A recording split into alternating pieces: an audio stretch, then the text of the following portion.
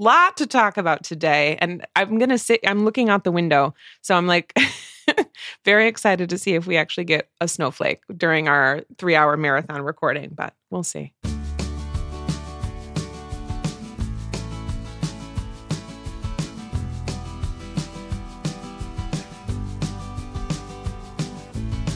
Welcome to Book Talk Etc., a podcast bound to grow your TBR. I'm Tina. And I'm Renee. And this is a conversational podcast about books and more from two Midwest mood readers who are easily distracted by new releases.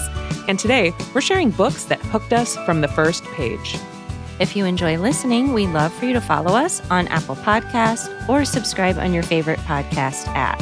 And if you have a minute, please consider leaving us a review or rating on Apple Podcasts or sharing us on social media. All of this truly helps other book lovers find us. Hey everyone! Before we begin, we wanted to take the time to invite you to join us on our Patreon. Our Patreon community is such a wonderful group of readers, and for you, it's a great way to support our show, connect with other readers, and of course, get access to our exclusive bonus content. For $5 a month, you'll get 2 bonus episodes from us a month and 1 live event, as well as invites to our Discord channel, Facebook group, our weekly newsletter, and I'm sure there's more that I'm forgetting.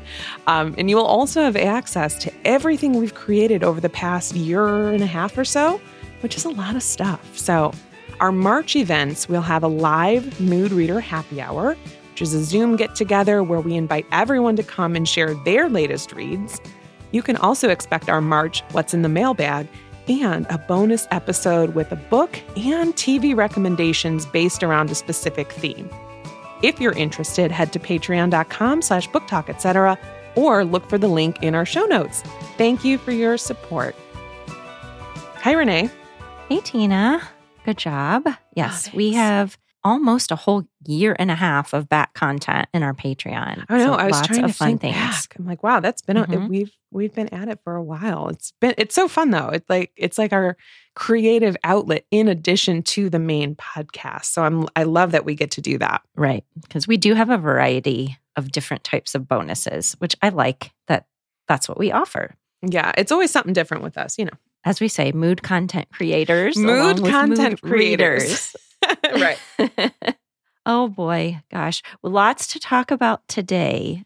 Yeah. Our topic is so fun. And thanks for pivoting with me. So we have our scheduled content, and once in a while I'm like, you know what, can we do this instead? Because I was inspired by one of the books I was picking up, and it's so Hooked by the First Page, literally it's something that can happen. And I love when it happens. I am not one that I don't mind spending a lot of time settling into the story, but you probably know this about me. I hate starting new books. And so I like when I'm in the middle and I know the players and I'm in it. So when a book can hook me from the first page, it's like the best reading experience for me. Same. It's usually my goal, but with this episode especially, I did not allow myself to continue reading anything that did not grab me, from the first. I mean, the first sentence would have been great, at least the first couple pages. Yeah. And so I did pause on one book, which I will return to, but I said, okay, I'm not grabbed like I want to be grabbed, and take this topic seriously. You're taking the guidelines very seriously. Were you hooked from the first page or not? I know. And I think all of my reads actually fall in that category. Mm-hmm. Not that I loved all of them like 100%, but they did all fall into that category. Oh my gosh, that's great. So in Book Talk, I have a question for you, and it kind of is related to what you just said. So I'm excited to talk about that. But first, let me tell you about what I'm loving lately. This was something I just got. I just got my hot little hands on it, and I'm really excited. It is something I'm going to use most days of the week. It's a new backpack. And I bought it from a brand called Dagny Dover. If you are looking for backpacks, bags, weekend bags, belt bags, head to Dagny Dover. Their stuff is so nice, but it's like not luxury, but it's like spendy. But here's the thing. I don't mind investing if it's something I'm going to use a lot. I love this backpack. I will show you all on Instagram when this episode is live so you can see what I'm talking about. And what I was looking for, the one I had been using for years, was a little bulky. It was like a traditional backpack and it had a ton of different compartments. I wanted something with fewer compartments that was a little bit lighter. I really like the look of this as well. That was one thing that sold me. It's this neoprene fabric, which is like, just, I don't know, it feels really nice and it's easy to clean. I got the olive green color. And I will say they also offered us 20% off because Jonathan's a first responder. And they had a bunch of other discounts for other professionals. So definitely check that out. Okay, so here's the thing. This one is called the Indie Diaper Backpack. So technically it's a diaper bag, but I got this one because I'm obsessed with this creator. I've talked about her before. Her name's Taylor Wynn. And she's just so good. And her taste is impeccable. So she has this backpack. And I was sitting there looking at it. I'm like, I really like it. Like she was explaining how she packs it for travel, all of this. I'm like, all right, you know what? I was thinking about it for days. I'm like, let me just splurge and get this dang thing. It does fit my 13-inch laptop and there's plenty of room for other stuff. And there's also this little compartment on the side for a water bottle, like one of my big water bottles. And I'm like, oh, perfect. Because I hate when they just are like floating around and I have no place to put it. So I really like that. And I'm a big fan. I fear that this will become an addiction. I'm a little afraid that I'm going to be like, I could use a new weekender bag, but this is really nice for now. I also got the medium size of this particular backpack and we can link to it.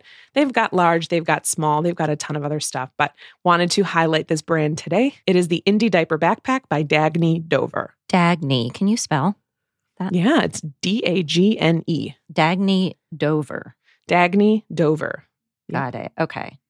I wrote Dag Need Over. Dag Need Over. What are you saying? Can you spell it? Okay, got it.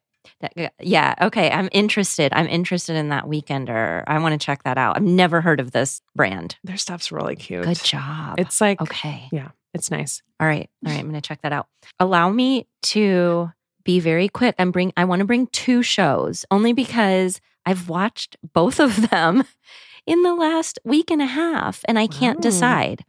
And I don't often bring TV shows, but this has been something fun. And actually, Darren and I are watching. We watched both of these together, which is also, sometimes he watches his own shows, and I'm usually reading. This time, we binged both of these together. First one is Full Swing on Netflix. Now, at first glance, I did not think I wanted to watch this. It is about the lives of professional golfers on and off the course, across a season of high-stakes competition during the PGA Tour. I do tend to really like behind-the-scenes info and drama of just about anything. I love behind the scenes. I do like golf. I don't like to play it, but I do like golf. So anyway, we binged this. It was very interesting. I was trying to figure out, what is it about behind-the-scenes golf that I like? And I don't know if you might remember a while ago, I brought the book Tiger Woods by Jeff Benedict, which I binged and loved. And I think it might be a little bit about the fact that when you see golfers on TV, professional golfers, and in person, because we've been to, there's a PGA tournament that goes on around here every May. They're very serious, right? They take their golf really seriously. But then when you look at these behind the scene aspects and info and what's it looks fun. It's fun, but it's also drama filled because, as we know from shows like The Bachelorette, men can have just as much drama as women. And it's fun to watch. Okay, so that's show number 1. Highly recommend it. That was Full Swing on Netflix. And the other show that we binged all the current episodes of in one evening is Shrinking on Apple TV. And I wanted to read this. Yes. So good. It's so good. It stars Jason Segel and Harrison Ford, and it's about a grieving therapist who starts to break the rules by telling his clients exactly what he thinks. Oh, I mean, it's pure gold. Jason Segel is Jimmy, and Jimmy has lost his wife, and he's a therapist. And obviously, he crosses every ethical boundary pretty much. Don't take it as, okay, that's going to happen in real life, because it's most likely not. But it's funny, it's quirky, and it's also emotional, and it is just straight bingeable. Darren and I kept saying, all right, we'll just watch one more. It was like 10:45 at night. We'll just watch one more. It's really good. So that was Shrinking on Apple TV. Oh, that was fast. Great. Love a good I said I promised I would be fast, but You did great. I want to bring both of them. Got it. And it's so funny. I saw that Full Swing on Netflix. It kept like being advertised to me. And I was like, oh, I bet Renee watches that. Like, I just felt like it was something that you and Darren would enjoy. So good. I'm glad you brought those. I will tell you about my latest read. It is TV inspired, actually. So my latest read is The Reunion by Kayla Olson. And this is about two former teen stars who reconnect at the reunion for their hit TV show. And they discover that their feelings for each other might not have just been for the cameras, which already I'm like, okay, I am hooked. The show that I had in my mind, for some reason, I kept thinking about Full House and like that sort of reboot. But I was like, there's no real love interest in that show that I remember being like super into. But then I heard the author talking about her inspiration. It was Boy Meets World, which totally makes sense. Boy Meets World with Corey and Topanga. And if you just picture that, like picture them falling in love in real life, you're there. So the main character is named Liv Latimer, and she was the center of this popular teen drama called Girl on the Verge. She spent her entire adolescence being this picture-perfect person because her character's name was Honor. Everyone loved her, and so she was like trying to live up to that. Ransom Joel was her love interest, and they ended up becoming really good friends. But then, of course, when the show wrapped, they lost touch. They come back together many, many years later, and they find that their chemistry is still intact. And they start to explore, like, wait a minute, are these feelings real? Or was it just for the cameras? And there's new rivalries with the cast, because, of course, there's other cast members. And the big question with this, they're doing like a 2 or 3 episode reunion. And the big question is, are they going to reboot the show? So I thought this was cute. I love a second chance romance, and I'm all about the nostalgia of a popular show returning. So I was like in for that part.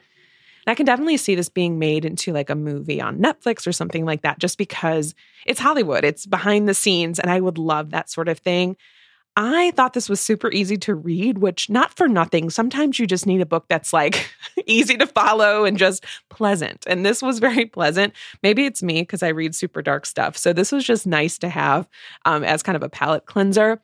I don't think I'll remember the couple forever. They didn't have like that chemistry of, 7 Days in June or some of the like really great love stories I've read before, but I enjoyed it while I was reading it. I will say, though, I really like behind-the-scenes Hollywood stuff, and I think that's why I liked this more than some others who have read it. I've heard some mixed things, because if you're looking for romance, I don't think the steaminess is there. This is like the door is slammed shut. Like there is no, sexiness going on in this one. A couple things here and there, but yeah, just know that going in. Don't expect open door. I was more invested in Liv. I wanted to see how she would reinvent her career, if she would agree to this reboot, or if she would go for the indie projects she adores. But yeah, I enjoyed this. I thought it was fine. This, I understand, is a departure for the author. I think she typically writes like YA dystopian. So it was cool to see she was inspired during the pandemic to try her hand at something different. So I'll say it was very entertaining. It was The Reunion by Kayla Olson. Okay. All right, good. All right, let me shift gears from your book to my latest read, which, this one, I got it. I'm excited to talk about, but it's also, I'm not going to say that much about it. It is A Simple Plan by Scott Smith.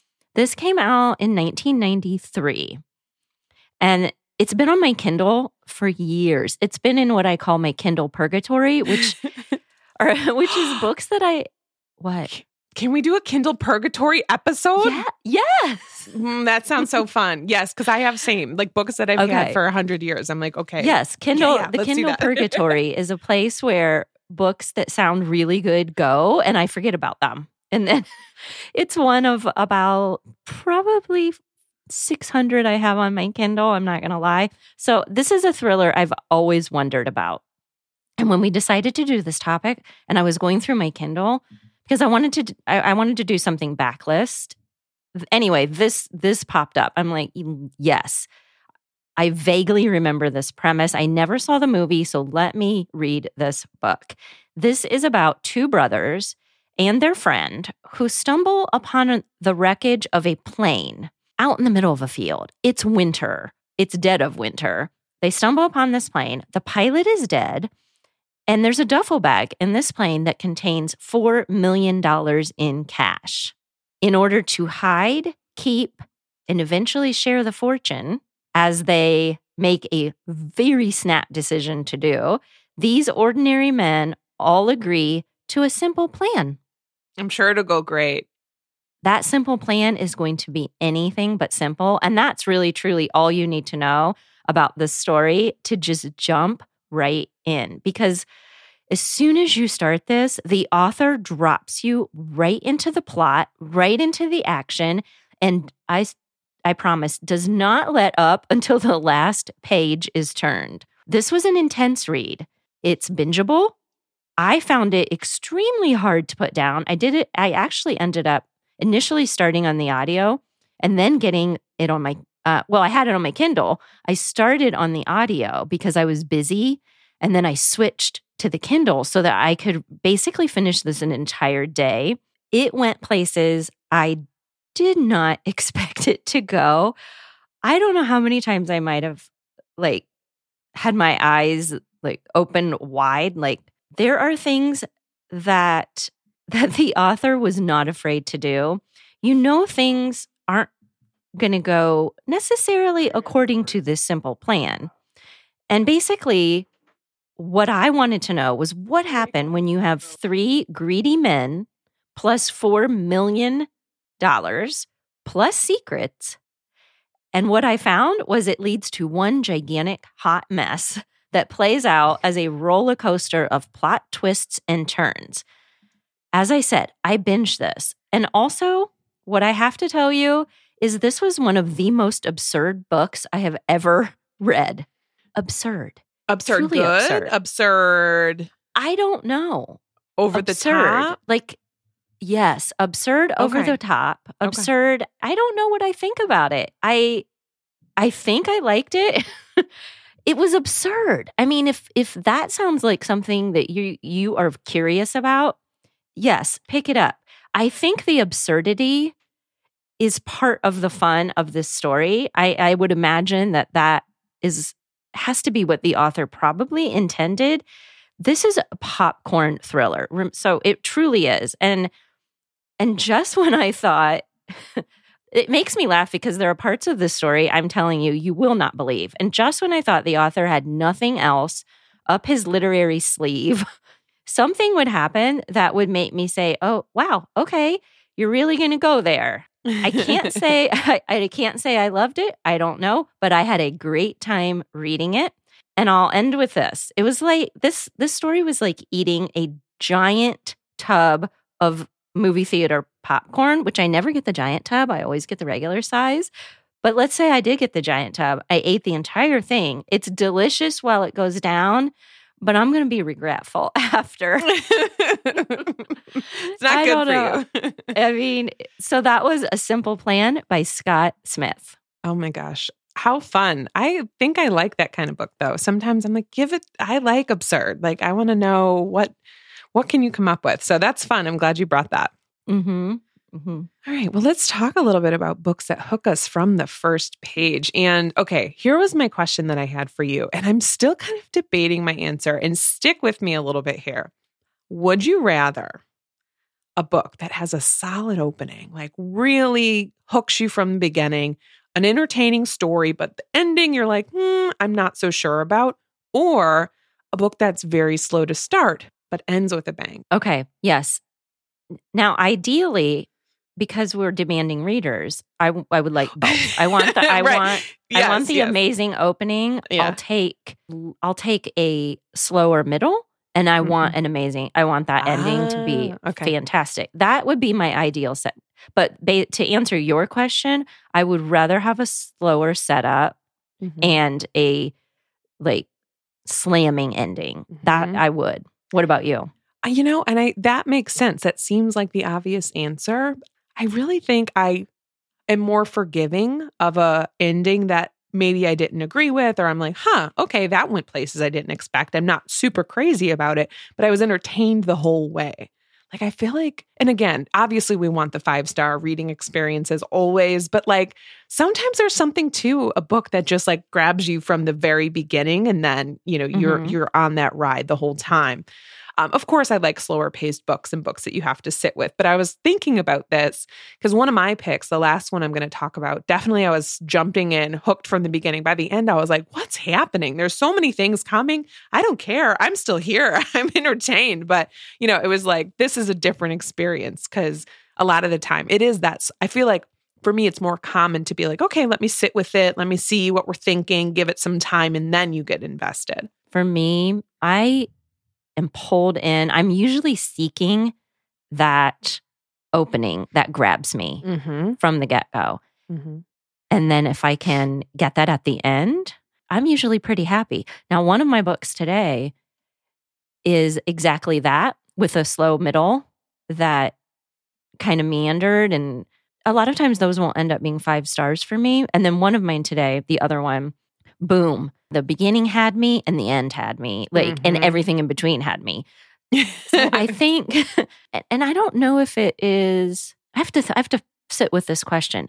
Is it a more experienced author that can figure out that hook right in the first sentence or the first paragraph, and then, can also stick the landing? Is it, but we know, but debuts can do that too. Mm-hmm. I think it depends. It depends on the author. It also, I think, depends on genre as well. Like if it's a more sweeping epic story, of course, I think it will take a little bit more for you to establish time and place with the characters. So Renee's our researcher, and you grabbed a bunch of like really great articles about this because I just made up the topic. I'm like, oh, this will be fun. Because it was like, of course, we kind of all want that hook from the first page feeling. But of course, there's literature and there's articles to back it up.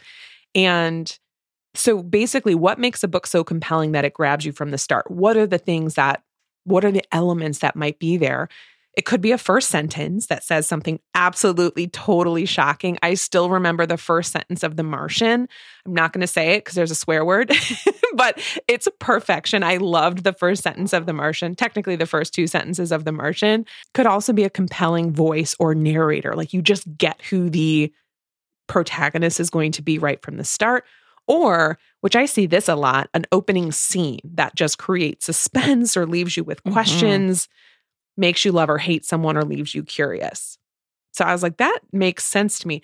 And I would prefer, of course, a good couple of pages. I like a shocking opening sentence, but like, of course, I want give me a good few paragraphs, then I'll keep going.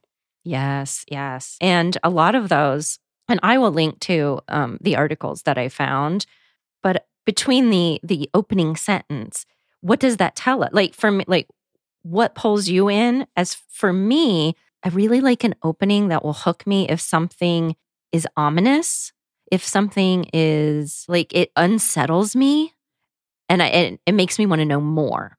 Like that's something I'm looking for. It could be something that is super intriguing about a character. It could be something that the character said, or something that the character is doing that's intriguing. Any of that might pull me in. Also, I do like a good sympathetic character. If I can connect in that opening sentence or few paragraphs and I feel something one way or another, like sad or like, oh, I like this person, I've connected, I'll keep reading for that reason. And I often find I love when there's like a mundane kind of everyday situation that it ends with something totally unexpected, like totally something you're like, wait, how did we get there? Or like, what would that have been like to have that happen? I'm thinking specifically, we're going to bring a few examples of books that like hook us from the jump. And one of mine, it was a mundane everyday thing. And all of a sudden he was like, and that was the last time, whatever. Like it leaves you with suspense. You're kind of like, wait, but what happened? What was in the envelope? What did we find? Exactly. And I do like the concept of the writer for Bustle that has this article talked about books that hook you from the start and compared them to like going on a first date and how sometimes that can be really satisfying. And to me, this reminded me of like of a concept. This is not what he or she talked about, but it's what it reminded me of. And it's a bookish chemistry. Like when you first meet someone, Is the chemistry there or not? Sometimes it's really there. And it's the same thing with books. Is the chemistry there from the opening sentence? If the answer it's yes, it could be the dialogue. It could be any of the reasons that we've talked about. But it also could be like, oh, I don't feel chemistry with this book because I'm not connecting with the writing. I feel like this plot has been told. I didn't connect with the dialogue. And this doesn't really apply to me, but the author talked about judging a book by its cover. So if you have an expectation based on the cover and then the opening sentence or paragraph or page doesn't like align with that, then maybe you aren't going to be inclined to keep going. I don't think that applies necessarily to me, but I don't know about you. Mm-hmm. Yeah, it depends, right? If I think you will walk in with expectations. I don't know if I make snap judgments as it relates to the cover that quickly. One thing I will say that turns me off immediately is if the first couple sentences are too verbose, if there's too many commas, if they're like too flowery with their language. I'm like, what are you saying? Can you just tell me what you're trying to say? Like, what do you mean? Like if there's like too many stops and starts, you can get like fancy later on in the plot when I'm like centered and I know who is who. But in the beginning, I'm like, what is happening here?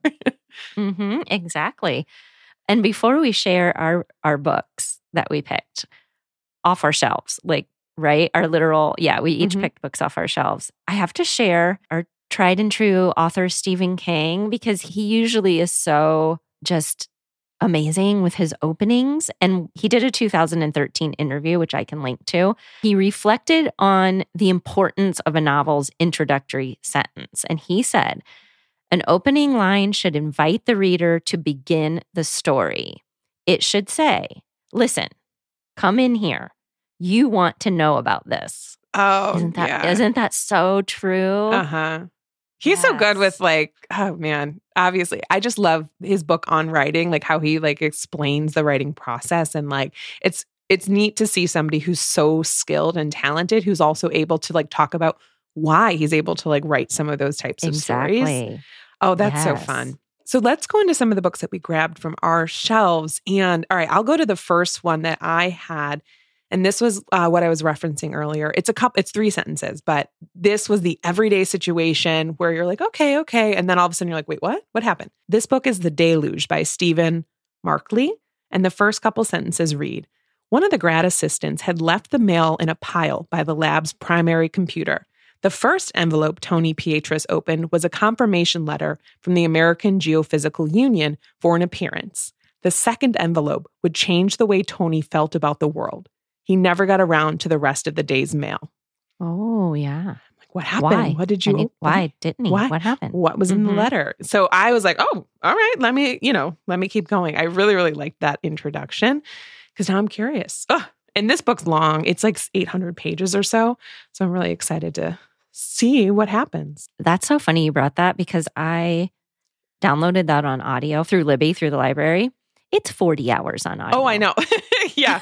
I was like, they sent it to me, gosh, ages ago. The publisher did an ARC, which was so kind, unlike solicited. I'm like, what is in this package? I open it up. I'm like, oh my God, this book is enormous. When am I going to read it? But yeah, I'm so far so good. Anyway. All right. Now, 2 of my books are straight off my 5-star bookshelf. And the other one is from my print TBR bookshelf. I'm going to tell you the sentence first, and then I'm going to tell you the book, because I want to keep you in suspense. All right, here's the first sentence. Once upon a time, in a far-off land, I was kidnapped by a gang of fearless yet terrified young men with so much impossible hope beating inside their bodies, it burned their very skin and strengthened their will right through their bones. That is An Untamed State by Roxane Gay. I mean, hello. That's good. Like, she didn't mess around. Right. Like, and I'm going to tell you what happened to me. The opening scene follows with as that much intensity. Yes. All right. My second one's really simple. It says, Gertrude was the only person that Teo liked. And then you read on to find out that Gertrude is a cadaver and Teo is a creep. So the book in question is Perfect Days by Rafael Montes. But I remember like that opening scene where he's in the cadaver lab and all the other students are kind of uncomfortable. And he's just like, and he's like, yes, he like loves the dissection of the the cadaver and we That's find out. great. Yeah. That's a great opening. Yes. I mean, and that's just crazy enough that you have to keep reading because Yeah. when you start like that, you're like, wait, where else is this going to go? Yeah. Okay. This is my other 5-star. A girl is running for her life. That's the first sentence. Oh, okay. What is it? And that is from The Invisible Life of Addie LaRue by V.E. Schwab. Yeah, and then that was the best sentence in the entire novel. I'm just kidding. No. I'm just kidding. One of our few books that we are like absolute polar opposites on. Yes, we are. All right, I'll go into my last one. My last one is Alikim married me in absentia. He did not come to our wedding. And it was His Only Wife by Peace Edo Meri. I really, really like this book. Okay, good. All right, I like that. This last sentence is from a book on my print TBR shelf, so I have not read it yet, but now I want to. I don't even think I'd opened this one yet. And the sentence is, the man in my house is wearing a mask. Even so, I can tell he's as surprised to see me as I am to see him. Hell no. No. And I did go on to read a little bit more, and I'm like, this is what happens. Books sit on my shelf. I'm sorry, here's the title. The 7 Visitations of Sidney Burgess by Andy Marino. Sitting on my bookshelf, and I've not opened it, and now I want to read it. Waiting to freak you out. Oh my goodness. Well, that's fun. I love we love a good first sentence. So like we're pretty into that experience. Are you ready to talk about our books? Yes, I am. All right. Well, I will share number 1, and it's The Accomplice by Lisa Lutz. I had no expectations about this one. It was sent to me, and I just started reading, and I was like, oh, what pulled me in was that the 2 main characters, Owen and Luna, are best friends. They went to college together and in adulthood remain best friends. And everyone's always like badgering them. Why aren't you together? Why are you so like tight with one another? Did you ever hook up? Like no one can believe that they're just 2 best friends. In addition to always being questioned about their relationship, another question that follows them is, why do people around them keep turning up dead? And so we go on to find out that, yes, people throughout their lives have turned up dead. And you're kind of wondering, okay, what's going on here? Owen is this charming, privileged, and kind of character that is filled with ennui. He's always dissatisfied. But he connects really early in college with Luna Gray. Luna is very, very secretive. She's very like crass almost. And that's kind of what I liked about her. She did not want anyone's friendship, but he was like, no, I'm going to get to know you. I want to know more about this person. And they form this kind of interesting relationship. And they pretty much get together as friends from the moment they meet in college. And their names soon become synonymous with one another. Owen and Luna, Luna and Owen. And stay that way even after an unexplained death rocks their social circle. So the book starts with them in present day. And it has dual POV. So you're in present day and then you're back in college. And years later, they're still friends when they find that Owen's wife is murdered. And Luna is the one that ends up finding her. And so, of course, the police have questions for everybody involved. They end up uncovering some really deep buried secrets. But again, at the center of it is, why are these 2 so close to each other? And what are they hiding? What's going on here? This one worked really well for me. This is in my subgenre catnip. Something bad happens to the characters when they're young and they're still revisiting things as adults. So I love that type of story. I will say I'd call this more of a character-driven mystery than a straight-up thriller. You are really, really getting to know these characters. And of course, there's suspenseful elements, but I had the most fun with unpacking these 2 and figuring out what the heck went on in college, what's going on here. And I was super curious to see if they would betray each other and to see if their friendship would endure. I love this idea of a male-female friendship, a platonic friendship. People sometimes just can't seem to wrap their minds around it. So I typically like stories that have that at the center. I really enjoyed this. I don't have much to say. There were a couple twists and turns that I was not expecting. Very, very enjoyable. And I'm glad that I discovered this author. I will definitely read her again. I've never read anything by her, and she has a few other titles that look interesting. But this book was The Accomplice by Lisa Lutz. Okay, good.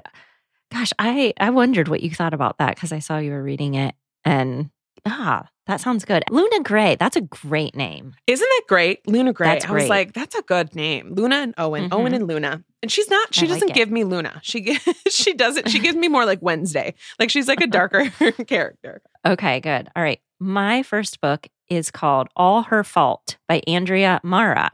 I had never heard of this book. This came to me recommended by one of our patrons, Rita, who's Rita Can't Stop Reading on Instagram. I will link to her. She reviews a ton of books. And Rita sent me a message and said, Renee, I think you would like this book. You have to listen to just the preview and see, and I think you're going to want to read on.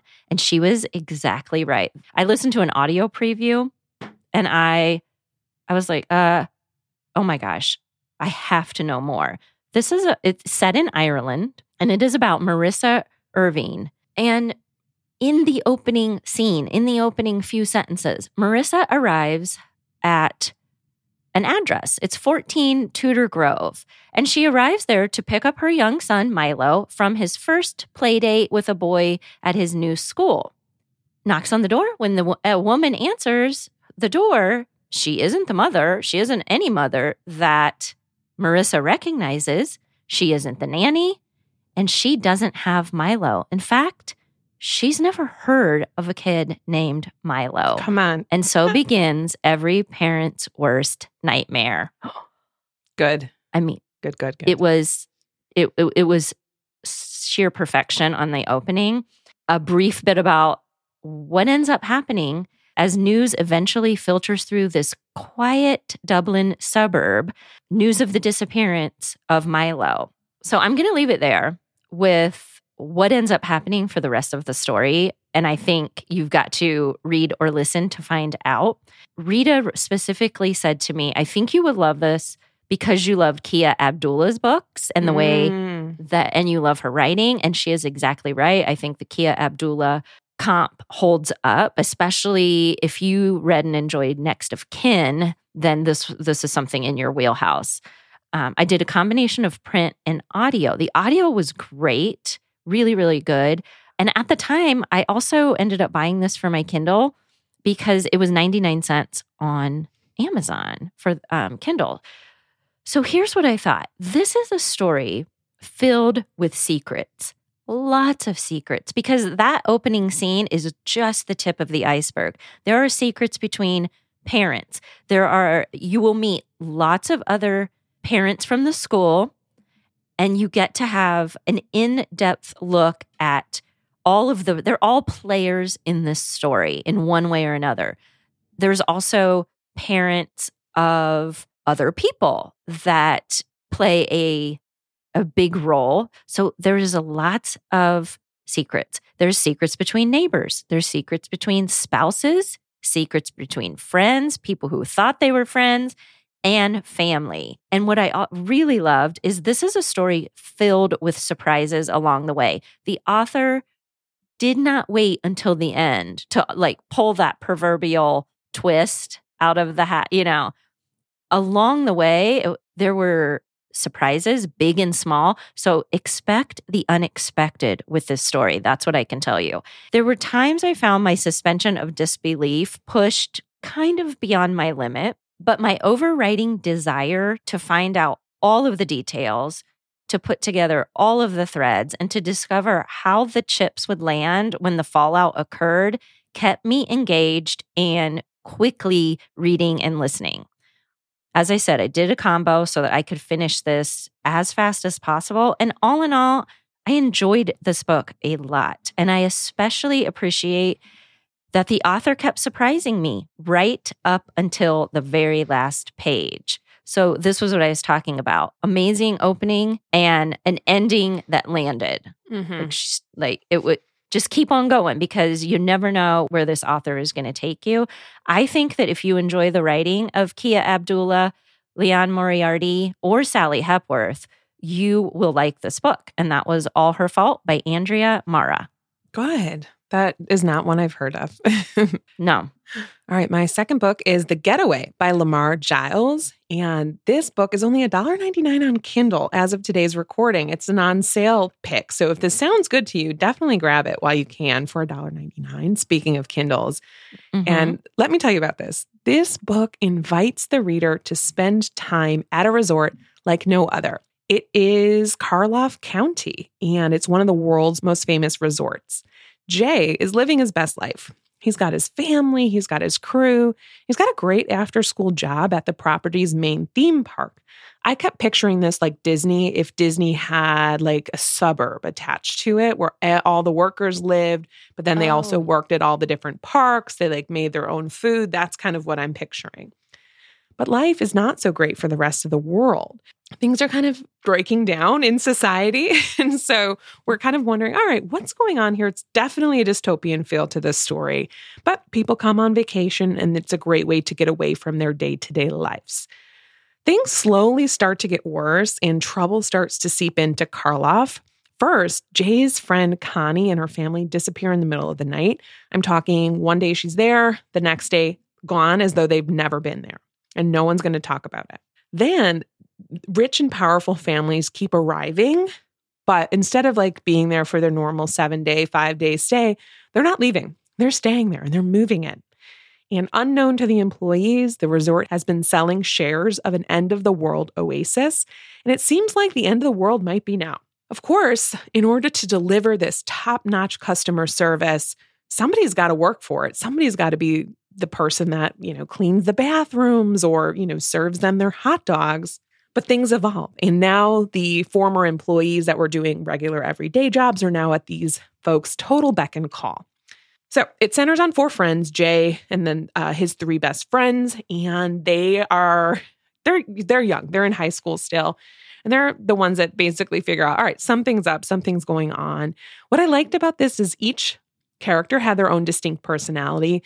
Zeke is a conspiracy theorist, and he's the main character that you hear from the most. He's kind of this go along to get along kind of guy. He'll do what he's told. He's not going to ask a ton of questions. And it's neat because they're also friends with Shell, who is actually a member of the powerful Karloff family. She has access to the wealth and she lives in this magnificent home, but she is the black sheep of their family because she's mixed race. So there's definitely complications there. This book is very dark, very suspenseful. It's YA, but it's also kind of speculative, dystopian. Think in the vein of Tiffany D. Jackson. So you've got these characters, they're young, but it doesn't read too juvenile. It's definitely a dark story. The book also brings in themes of elitism, racism, classism. And he did that really well. It was like this subtle undertone. It was almost like a social horror book. Things totally go over the top at the end, but I didn't mind. I still was invested. I still loved the reading experience. And I am super glad I picked this one up. The reason I did is because the cover is terrifying. It is so spooky. So if you're curious what the cover is, definitely take a look. It's basically this man's shadow with X's over his eyes and then this really spooky mouth. It's a great cover. I do highly recommend this book. It's The Getaway by Lamar Giles. Okay, I've never heard of that. Is that under the radar or? It is under the radar. There's only 1,500 reviews on Goodreads and it came out in September. So I have not heard anybody, I haven't heard very much about it. Okay, good. Oh, I love finds like that. And my next book is a find like that for me. It is Before He Finds Her by Michael Kardas. You might remember that I brought another book by Michael Kardas last summer called Bluff, which I loved. I love this even more. This is definitely, I would say, a character-driven mystery. Yeah, I would say it's a character-driven mystery. It's also a little bit of a psychological thriller, kind of all wrapped up into one. I listened to this. Julia Whalen narrates. It was very good. And this is the story of initially a normal family. Everyone in the quiet Jersey Shore town of Silver Bay knows about this particular story and family.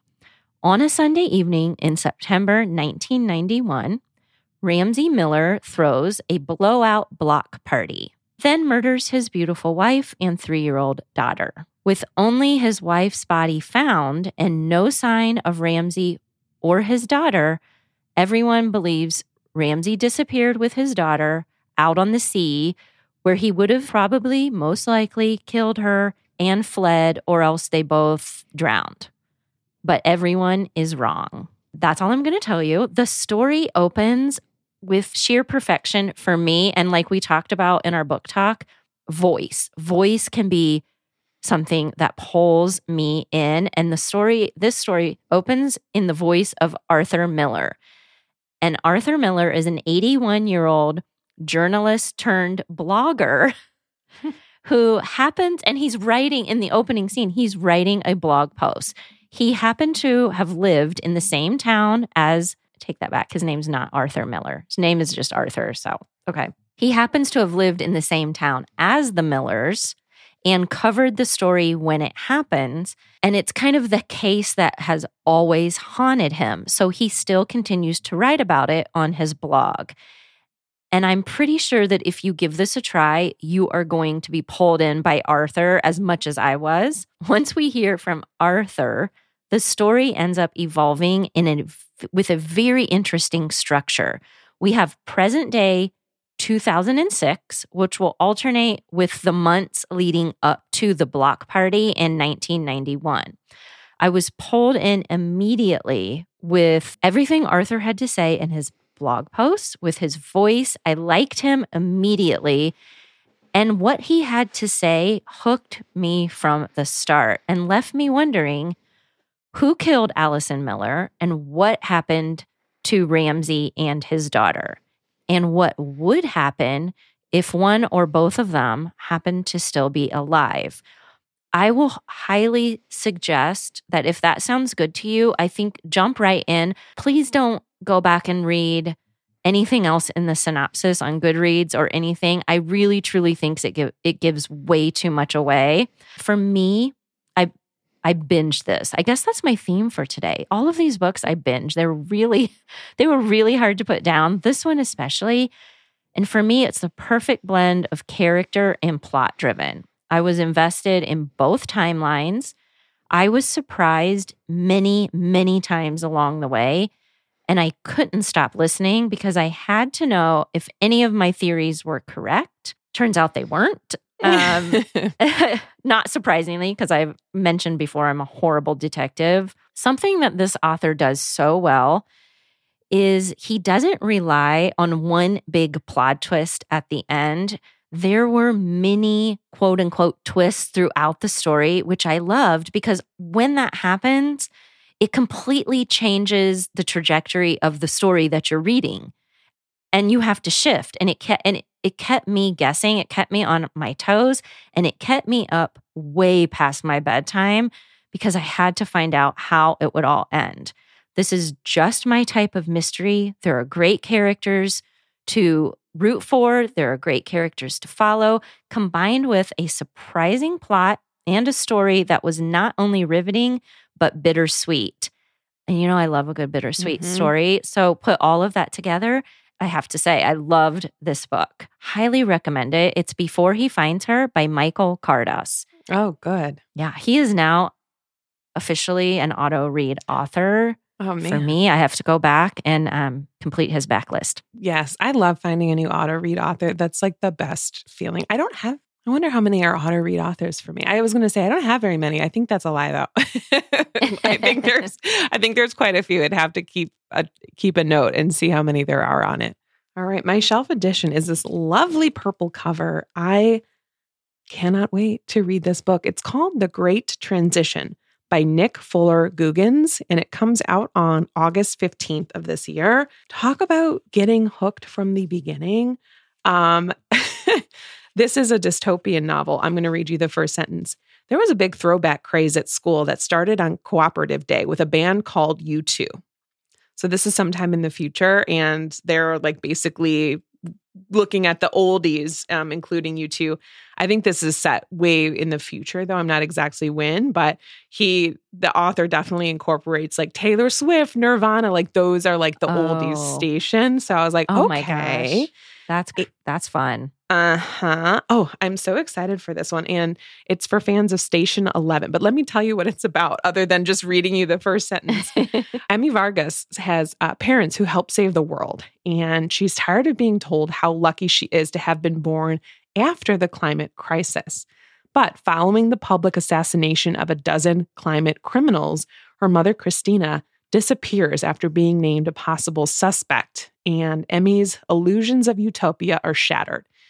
Emmy and her father journey from their home in Greenland to New York City, now populated by a storm surge outpost built from the ruins of the former metropolis. So it looks like New York didn't make it. But they're not the only ones looking for Christina, their mother. 30 years earlier, Emmy's father came to New York with a team of volunteers to save the city from rising waters and torrential storms. Christina was on the front line of a different battle. She was fighting wildfires that were ravaging the western U.S., and they became a part of a movement that changed the world, the Great Transition, forging a new society and finding each other in the process. Alternating between Emmy's desperate search for her mother and a meticulously rendered, heart-stopping account of her parents' experiences during the Great Transition, this shows how our actions today determine our fate tomorrow. And I just think this one sounds so very good. I love climate crisis novels. It's kind of a little bit dystopian. I'm super curious about it. It is The Great Transition by Nick Fuller Googins. Comes out on August 15th. Oh, yeah. That sounds good. Yeah, it sounds really good. And it's like, I'm looking, there's transcripts. It looks like there's like transcripts from interviews. So it's kind of a little bit of a multimedia story as well. Oh, that's fun too. Super curious. Yeah, I love that you brought that because that was not on my radar and now it is. That sounds good. Yes. Summer reading. Yay. Okay, I have a summer shelf edition too. Completely different than yours, so this is perfect. It's The Carnival of Curiosities by Amy Gibbs. Comes out July 11th, and this is a gothic tale of bargains, jealousy, and murder set in a spectacular circus. Ooh. Where star-crossed lovers' destinies are forged at an unexpected price. That is the tagline. That is all I needed to know. But I will tell you more. This is set in Victorian London. So think this is at a time when there are traveling sideshows, and that is the main form of entertainment. And there's a particular sideshow that everyone is dying to get tickets for, and it's the sideshow of Ash and Pretorius's Carnival of Curiosities. And in this sideshow, each performance is a limited engagement, and London's elite people are trying to get in to witness the carnival's astounding assemblage of marvels, because in this particular sideshow, the real show actually begins behind the curtain. Because there are rumors that the show's proprietor, who is Ash, is more than an average magician. It is said that for the right price, he can make any wish come true. And no one knows the truth of this claim better than Lucien the Lucifer, who is the carnival's star attraction, because he was born with the ability to create fire, and he has dazzled spectators since he was a boy. So what happens when one of London's most notorious men comes with a proposition for Ash regarding a certain young and beautiful girl who is considered his charge? Her name is Charlotte. She has special gifts that may end up changing the course of Ash's life, but also changing the course for everyone involved in this circus. So what it sounds like is this story ends up becoming very much a life and death sort of suspenseful story. And it's being compared to The Invisible Life of Addie LaRue by V.E. Schwab. I hate to tell you that, Tina, but go ahead. This means it's not for me. But I will say, and so it is for me, but I also will say, just knowing the synopsis a little bit, it's giving me vibes of Water for Elephants by Sarah Gruen and The Lonely Hearts Hotel by Heather O'Neill. Both of those books I really loved. So I'm hoping that this might live up to any or all of them. So that's The Carnival of Curiosities by Amy Gibbs. All right. Well, that's it for today. We thank you for spending a part of your day with us. Links to all the books mentioned can be found in the show notes. If you enjoyed today's episode, you can help us by following wherever you listen and by leaving a review on Apple Podcasts. It helps us get our show out to new listeners and grows our audience. And don't forget, if you'd like access to that exclusive bonus content, you can join us for $5 a month on patreon.com/booktalk, etc. If you'd like to connect with us, email us at booktalketc@gmail.com. You can also find us at booktalketc on Instagram, Tina at TBRetc, and me, Renee, at It's Book Talk. Talk to you next week. In the meantime, remember, everything's better with books.